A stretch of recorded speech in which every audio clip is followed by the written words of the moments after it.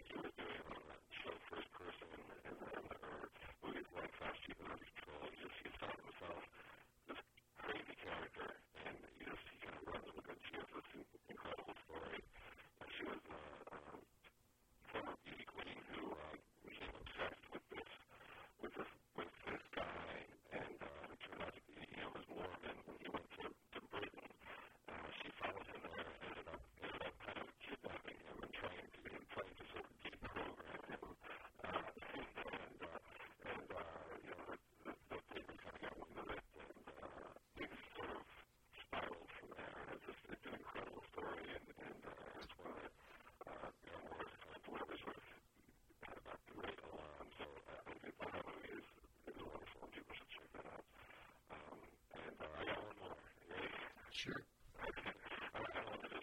No, that's why you're here. Yeah.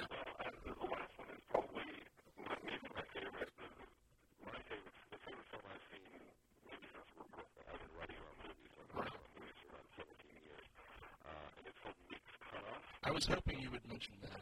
I'm very curious to see this film.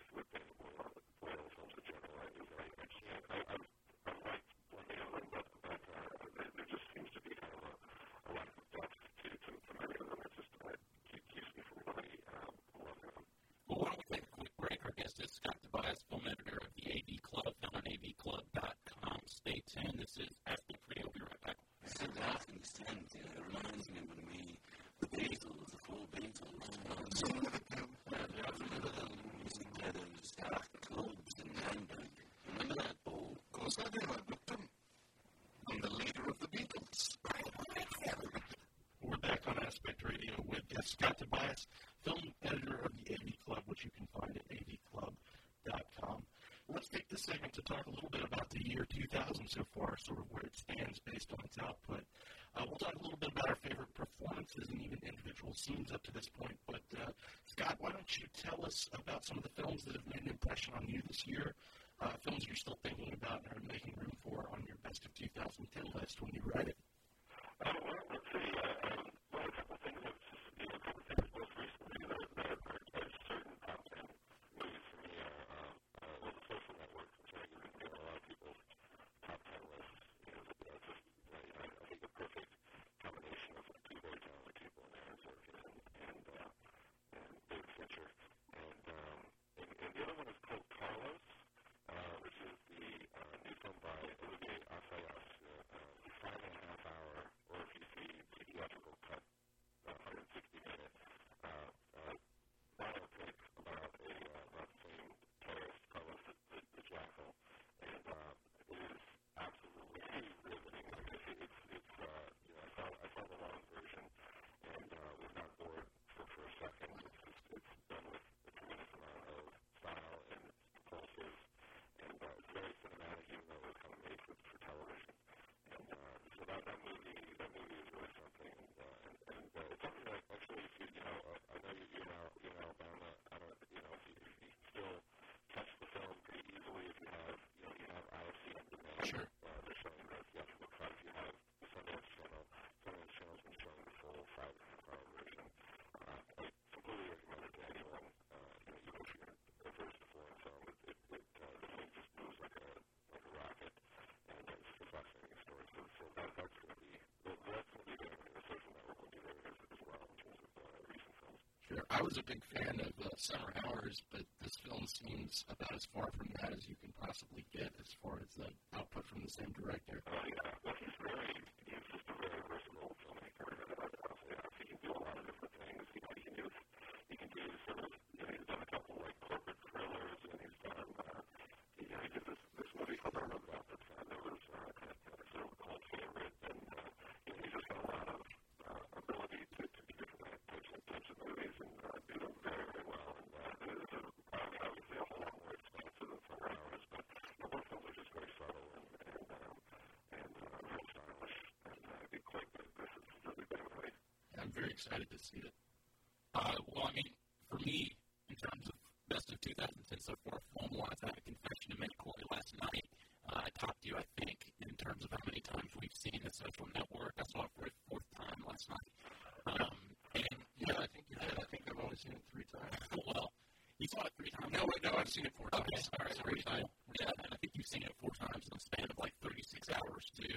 Yeah, so anyway, I love this movie. I really do. And it's not because, I didn't keep going back to it because of this obsession. I go with people who haven't seen it and ask me to go. I'm not going to refuse if they ask. I mean, it's a great movie that I'm willing to sit through another 2 hours of. And it's one I will continue to watch until we start making this list and until we start saying what are the best films of 2010. I don't think this is going to go anywhere right now. It's right there with the other buzzed about movie of this year, Inception, as the best movies of this year so far. So what's been surfacing for you with the Social Network? Repeat you. What has stood out for you?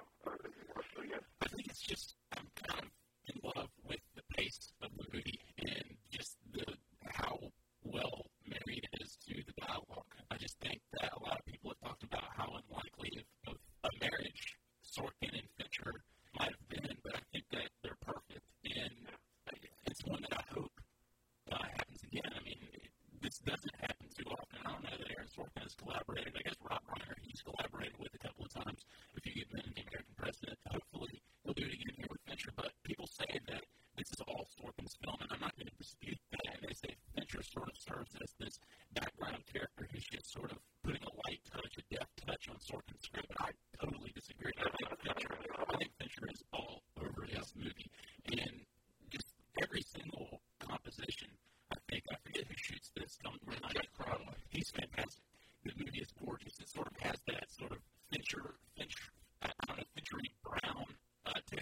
the same DP who shot Fight Club. Right. Fight Club, and then it also has moments where it looks a little bit like Zodiac, where you have that very brownish hue and yellow hue, those very rich colors, or sort of, I guess, not so rich, but sort of muted colors, but it's also colorful at the same time, and the camera moves so well. But yeah, for me, this movie is just entertaining for 2 straight hours. I'm not tired of it on my 4th viewing. There's not a scene where I'm like, okay, I'm going to have to get through this. I get more excited about the scenes that I might not have been excited about before because there's something that I discover in it that's new. And the performances, and we're going to talk about this a little bit later, all of the performances get stronger for me. Like the first time Andrew Garfield wasn't as strong, but the third time he was the best part of the movie. So, I mean, if that tells you anything, I just think that there are so many strengths within this movie that I still have yet to discover. And that's why it's at the top of the list. And look, it's battling with Inception, which I also saw 3 times at the theater. And I haven't seen a lot of these lesser-seen indie titles that haven't come to Tuscaloosa, Alabama. There's, time to see those. But in terms of what I have seen, Social Network, it's the best.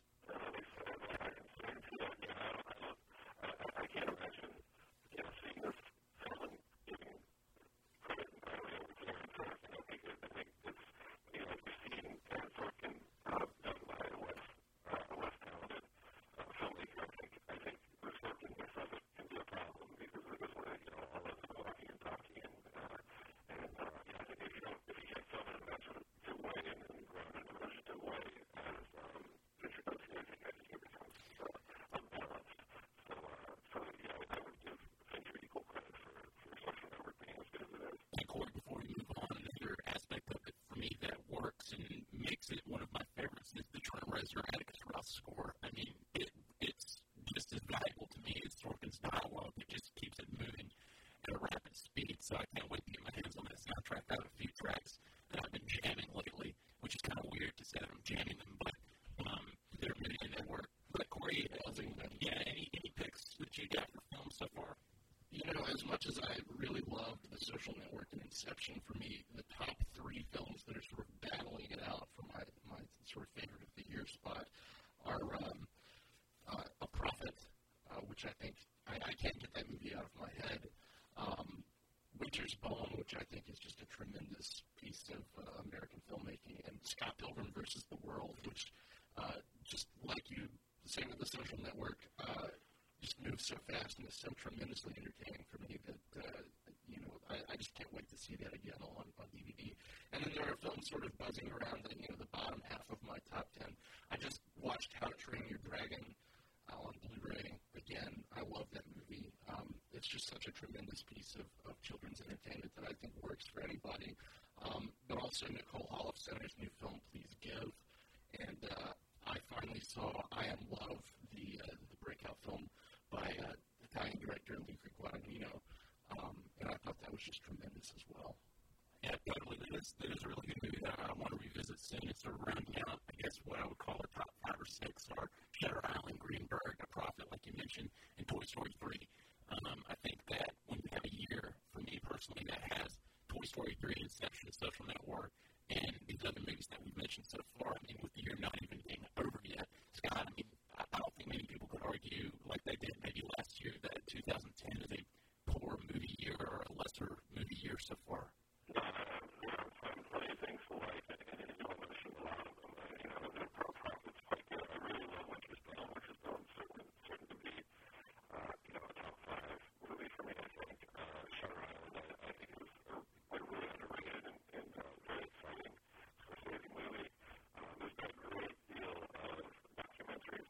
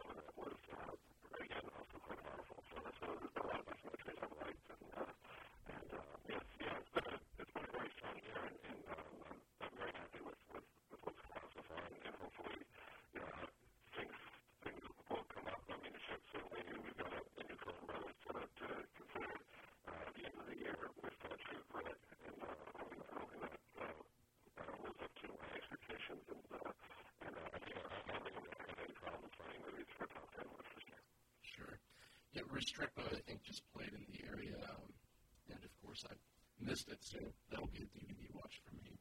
Well, let's talk a little bit about the performances of 2010. We'll start with you, Scott. Are there any notable standout performances that you have in mind? Sure. I mean, there are a few. I think Jennifer Lawrence in Winter's Bone is a standout for sure. I mean, I think she was somebody who wasn't on a lot of people's radar before. She was in the Ingersoll show,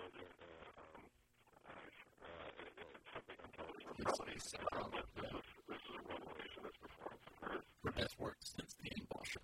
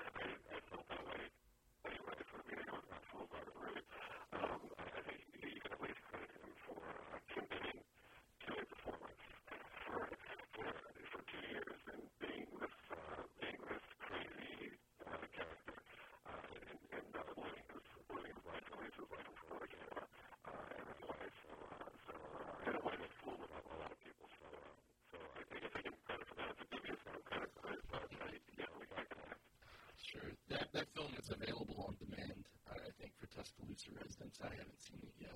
I've intended to get it. I haven't seen it yet. My brother's a big fan of it. He actually just tweeted or wrote in wanting to ask you, Scott, about what you thought of I'm Still Here, so thanks for covering that. And it's one I do really want to see. And on the male side, this year, performance-wise, the ones that have really stuck out to me, like you mentioned, Jesse Eisenberg is fantastic. Everybody in that's great. But Tahir Rahim in A Prophet is brilliant.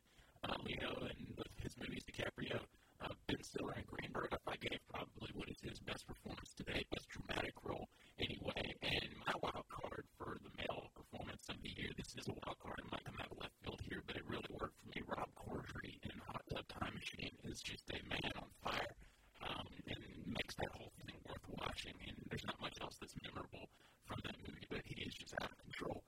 And on the female side, quickly, I'll run through it, Corey. Rooney Mara is climbing the charts four times in. She is my favorite female performance of the year. And yes, it's a very small role, but it just completely clinches the movie for me. Numi Rapace, the girl with the dragon tattoo, I haven't seen. The girl who played with fire yet. Marion Cotillard in Inception. Chloe Moretz in Kick-Ass. I haven't seen Let Me In yet, but I love her in Kick-Ass. Greta Gerwig in Greenberg. Violante Placido in The American. And Tilda Swinton in I Am Love. That sort of rounds out my list. What do you have? Well, your mind's going to be blown when you finally see Winter's Bone. Yeah. Jennifer Lawrence, that's my favorite performance of the year so far. And I just want to remark about how exceptional of a year it has been for female performers. So many of my favorite performances of the year have been from female performers like Jennifer Lawrence, Marion Cotillard, as you said, Tilda Swinton, who blew me away in I Am Love, but also both Julianne Moore and Annette Bening are superb, and the kids are all right. On the male side of things, I still, Jesse Eisenberg, of course, but Mark Ruffalo in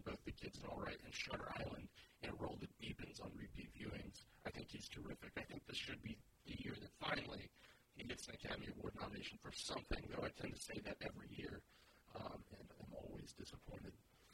Well, let's talk about some of our favorite individual scenes quickly. Are there any specific ones that stick out for you, Scott, from any of the films you've mentioned or others? Sure. Well, as you go back to Carlos, there's an hour-long sequence in Carlos where they raid a meeting, an OPEC meeting in 1975, and take hostages. That's really kind of a centerpiece of the movie and kind of a turning point, really, for that character and various people's perceptions of that character. So that's really good. I don't want to spoil anything for a Prophet, but I think the end of the first act of a Prophet, when the character has to do something he doesn't want to do, that scene is stunning. And it was really the high point of the film. I think it's in terms of the social network, I think the face mash sequence, it's more a sequence of a scene, I guess, but I think that's mastery. It's really the most exciting scene from the movie in that moment. And the scene of the junkyard in Toy Story 3 was unexpectedly dark and extremely moving, so those are a few. The incinerator scene could be fitting for our horror movie discussion here in a little bit. It's about the scariest sequence I've seen this year. For me, also, Mark making face mash is on there. Malik leaving prison, that's all I'll say. Synchronized kicks in the zero-G hallway, and Inception, and levels 5 and 6 versus the Kata Yanagi twins and Scott Pilgrim versus the World blew me away. So those are my favorites of the year. Corey? I mean, you basically said all of them. I'd like to throw in the very end of I Am Love with the propulsive John Adams music sort of driving this really intense emotional catharsis for Tilda Swinton's character, and also from Scott Pilgrim versus the World. I just adore Chris Evans' performance in that film, and I thought that his scene, I guess that's level 2, was the most fun I had in that movie. And Scott, let's talk real quick before we take another break about movies you haven't seen yet. You mentioned True Grit before, and there are still a few that you want to see, but if you could just sort of run down off the top of your head your most anticipated that you're just sort of itching to see right now. Let me throw that to you before I look into that. Sure. True Grit was the one that kind of stood out for me, and there really wasn't too much else that kind of stood out as something that was really excited about. But I saw a lot of these films in advance. I mean, Toronto was kind of a great unveiling of things to come, and so I'm thinking that Black Swan, these sorts of things, these kinds of movies, King's Speech, maybe things you're looking forward to. Yeah, absolutely. I mean, a lot of these Toronto movies, Black Swan is probably at the top of the list, along with True Grit. I'm really anticipating Sofia Coppola's new movie Somewhere. Yeah. I think that looks great. It's got a fantastic trailer with this sort of remix done by the Strokes lead singer Julian Casablancas. It's fantastic. And also, I do really want to see 127 Hours. It seems like it's going to be a divisive film. A lot of people say it's great, and some people are sort of so-so about it, but I'm just kind of looking forward to seeing how Danny Boyle makes a story worth watching out of that concept. Yeah, I agree with all of those. I'd also like to add Blue Valentine, which, given its recently prohibitive MPAA rating, will probably never play in this state, but you never know. And also, I know it's in release. A lot of places have this. It hasn't come here yet, but as such a big fan of the novel, I really want to see Mark Romanek's Never Let Me Go. And I'm really looking forward to it. I missed that one. I missed that Toronto, so I haven't caught up with that yet. So I need to see that. I'm excited about catching up with the new Mike Leigh film of the year, which I also missed at Toronto. And then the other one, I wonder if there's a Toronto that I'm pretty excited about is The Fighter, the David O. Russell. I can't decide if I'm excited about that or not. You go either way. Yeah, I trust what he does. He can be something Glad to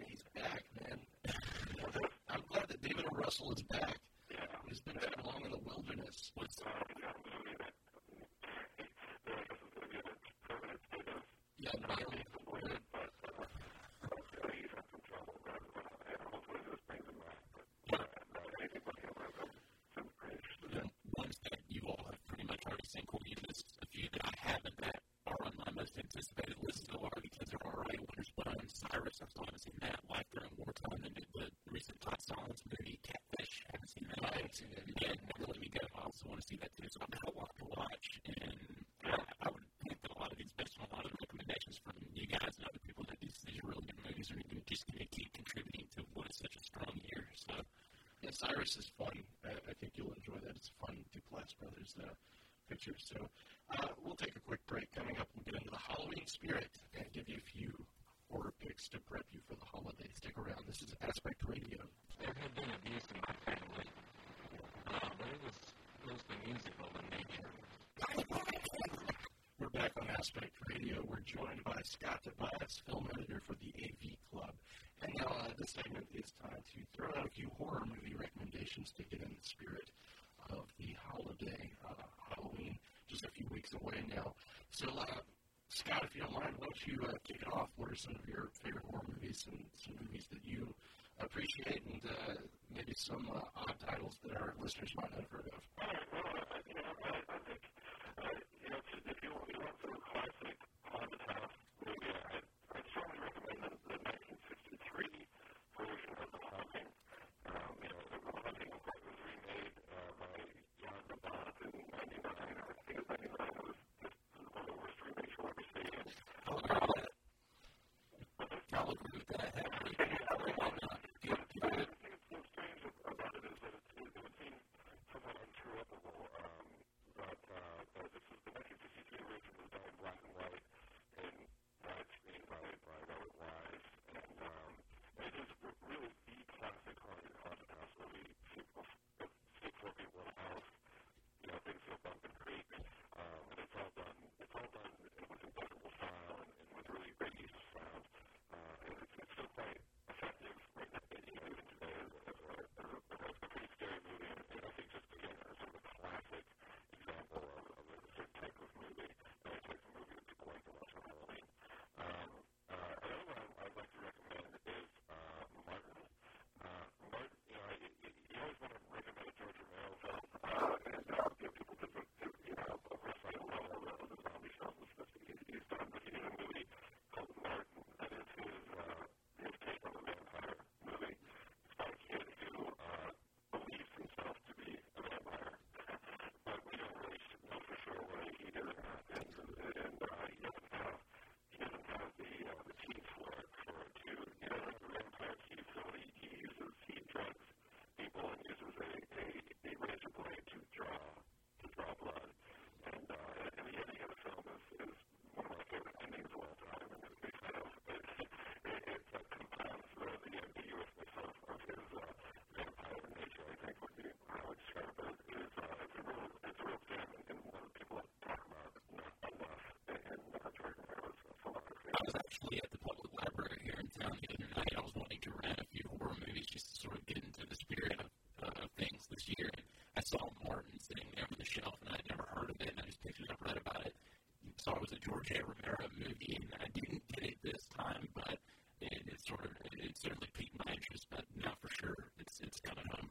Yeah, it's a good one. It's really, I guess it's not a masterpiece exactly, but I think it's just one of those gems. It's kind of the vampire movie has been done many times, and it's such a craze right now. I just feel like it's a genuinely original and subtle and interesting take on the whole genre.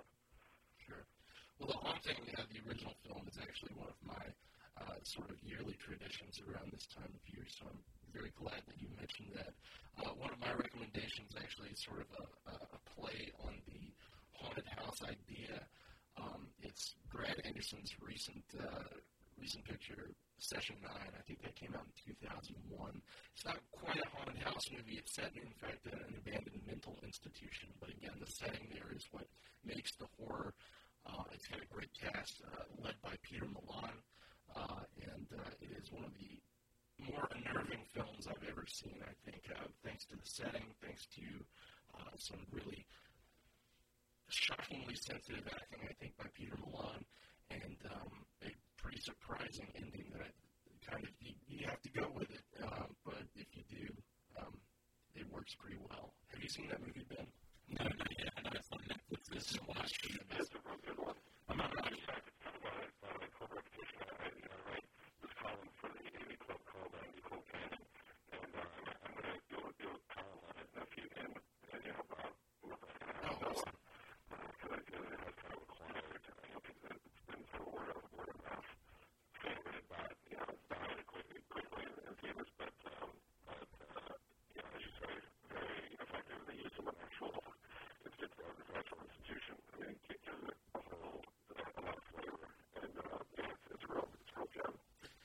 site that we contribute to from time to time, QuarryFilmNerds.com, which is owned by our friend Matt Scallucci, contributor to this show. He's asked us to sort of contribute to this Halloween recommendation blog that he's going to post here in the next few days, and he had 4 different categories where he sort of singled out gory, fun, classic horror, pre-1980 monster movies, and modern classics. And I'll just throw out my picks just to give you a sneak peek on that. For gory fun, I've got Cronenberg's The Fly from 1986, which is really sort of this black comedy starring Jeff Goldblum, which might be the quintessential Jeff Goldblum performance, maybe as Brundlefly. And I mean, the way I worded it here is if you're not a fan of bones snapping on screen or acid snot melting through people's flesh, then you probably shouldn't watch this movie. It's so awesome.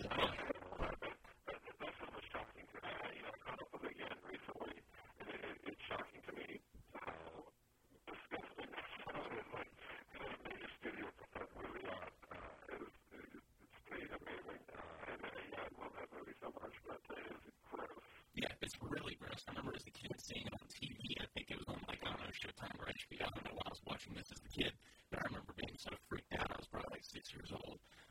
But it was the wrong thing to watch at that age. For my classic horror pre-1980, this is sort of a wild card pick. 2001, A Space Odyssey, 68, Kubrick movie, of course. Yeah, this to me is one of the scariest. It's got some of the scariest images, sounds, and situations I've ever seen on screen. Really, I mean, he is the end-all, be-all example of evil artificial intelligence needed out 9,000 computer. And I would argue that the lip-reading sequence halfway through the movie is one of the freakiest scenes in cinema history. Seriously, it gets me every single time. And the monster movie that I picked, of course, The Thing, my second favorite horror movie of all time from 1982. To me, it's like this John Carpenter movie, which, you know, this helped establish him as a legit director ever since then. I'm not exactly sure what happened.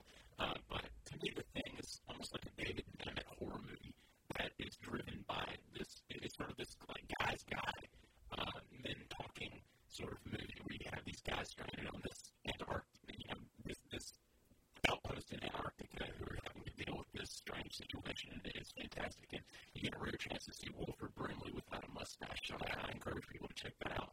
And for my modern classic in the past 10 years, David Lynch's Mulholland Drive, I still have to close my eyes. I'm 25 years old, and I still have to close my eyes whenever they approach the dumpster behind the fast food place.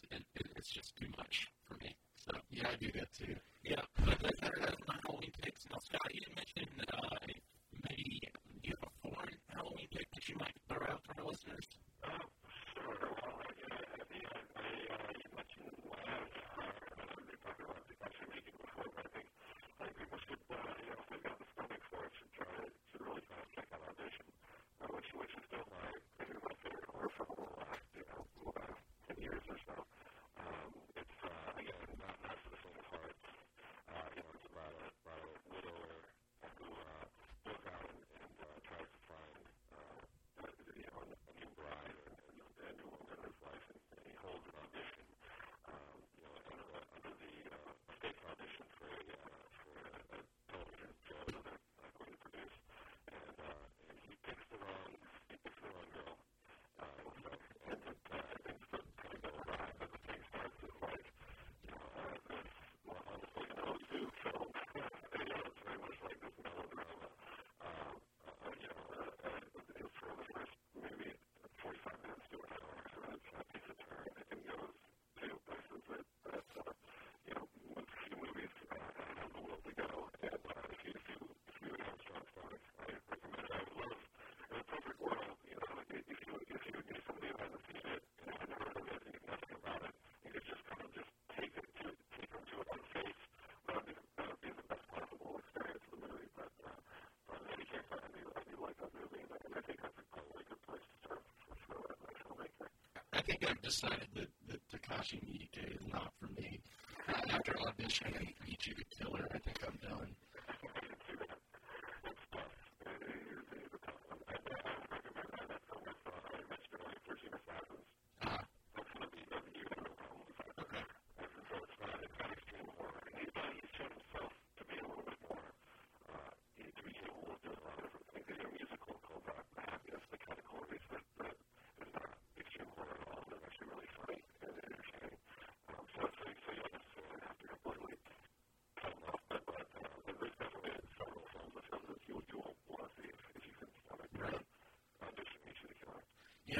I'm not usually sensitive to film violence, but he knows exactly which buttons of mine to push.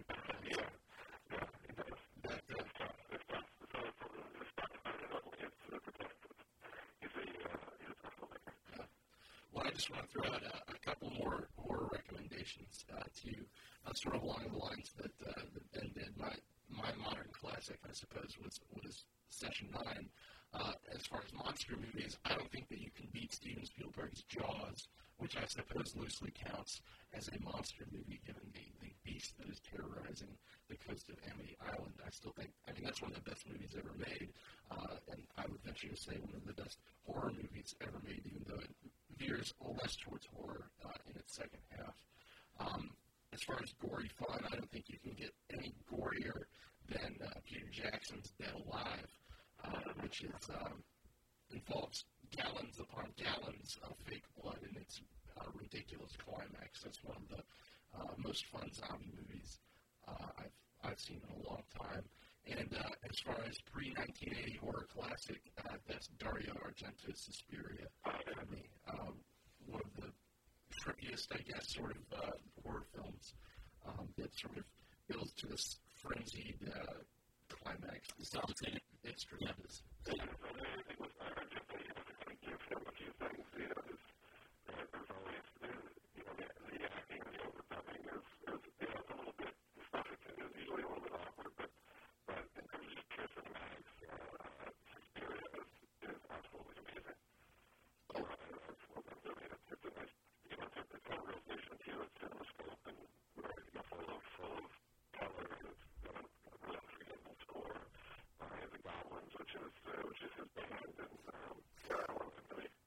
It's a lot of fun. We'll take one last break and come back with some DVD picks. This is Aspect Radio. Stick around. 90.7. Welcome back to Aspect Radio. Our guest is Scott Tobias, film editor for the AV Club. And this is the part of the show where we normally throw out a few DVD recommendations. So if there's anything you'd like to throw out there, Scott, be our guest. Sure. Well, the DVD is one of the last couple of them put together. It's a release called Three Silent Films by Joseph von Sternberg. He was a German silent filmmaker. He did three films on the set of Underworld, Docks in New York, and The Last Command. And it's really all three are really stunning and very visual and quite gripping. If you haven't seen, if you're not really all that attuned to silent cinema, this might be a good place to start because he does as much as he can to tell a story visually without using intertitles. He uses intertitles very sparingly, and there's a surprising amount of wit and depth to the films, and also really just the photography is beautiful. It's just he really is. He's a very famous taskmaster. A lot of people didn't like working with him, but the results are really on the screen, and so that's some of my DVD of the year. So I recommend checking those movies out. Michael Phillips last week actually recommended that same set, so I now feel obligated to check it out. Now I'm not familiar with enough of the movies. I think that a lot of them, I don't know, maybe they're on Netflix instant streaming. A lot of the Criterion picks are, so it's worth checking out, I guess, when we get home.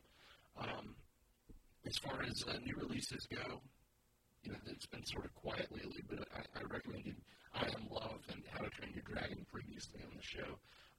Those are both now on DVD and Blu-ray. Next week, another film I mentioned earlier, Nicole Hall Center's Please Give, finally gets DVD and Blu-ray. And I really can't say enough about that film. I liked Lovely and Amazing, and I liked Friends with Money, but I think that Please Give is sort of her best work so far. It's the one where everything sort of comes together for me. I don't know why, but everybody seems to love Lovely and Amazing. I can't begrudge them that, but this one worked completely for me. Well, keeping with this Halloween trend, some movies that I haven't seen yet. I'm in the middle, or I'm in the first 15 minutes actually of the Blu-ray disc of House of the Devil, which was a release last year. I really like that movie. The first 15 minutes were fantastic, especially the opening credits are awesome. I love this 80s sort of synth score they've got going.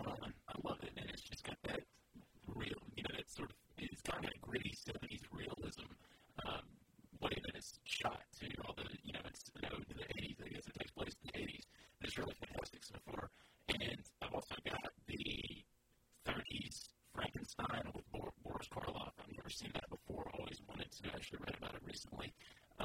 And I want to see the Lugosi Dracula. And, most of my education for those films and the dynamic between Lugosi and Karloff came from Ed Wood back in '94, where you had this unspoken rivalry that was finally revealed through the Tim Burton film, the Martin Landau character, where he revealed his hatred for Boris Karloff. I thought that was fantastic. So, Gods and Monsters about James Whale, the director of Frankenstein. Exactly. So I'm going to watch those for sure. Nominated nationwide and in Tuscaloosa at the Coppola was 16. Jackass 3D, Red, with Bruce Willis, Morgan Freeman, and Helen Mirren, also starting here. Inexplicably this week are I Want Your Money and Insecure. I have no idea what those are. Me neither. I Want Your Money is kind of a kneecap drama in Alabama. I have no idea what it can mean. I guess let's just say that. Yeah. Did you see Jackass 3D, Scott? It's screened for us in 10 o'clock p.m. the night before film, and so I didn't want to find that review, so I did not see it, but I'm sure it answers all the questions left unanswered by Jackass 2. I'm looking forward to that movie, almost in spite of everything. I think those movies are fun. But as the film's being released, this week, that'd be a lot to go to for sure. Yeah. Well, you can email any of your feedback to us at 90.7movies@gmail.com. You can also follow us on Twitter at Aspect Radio or twitter.com/aspectradio. And, of course, download this and other episodes of the show on our blog at aspectradio.tumblr.com. Tumblr spelled TUMBLR. We'll also post the podcast on Twitter and Facebook. And now you can become a fan of Aspect Radio on Facebook at facebook.com/aspectradio. So head on over and become a fan by clicking the like button. Check us out on Hail.com, the city's #1 news and information source. Just scroll down the homepage and see us or search Aspect Radio. And do not forget to visit our friend Matt Scalici, the aforementioned website, filmnerds.com. Many thanks to WVUA station manager Claire Barker, program director Chris Dodson, production director Cliff Kyle, and our friend Brandon Andrews for their support and contributions to the show. And, of course, our thanks again today to Scott Tobias for joining us today. I'm a tremendous fan of the AV Club, and without any exaggeration, it really was a thrill to have you on our show. Where can people find you online? avclub.com. Thanks, guys, for having me. This was a lot of fun. This was great. And thanks again for your time. Until next week, I'm Corey Kraft. And I've been Flanagan. This is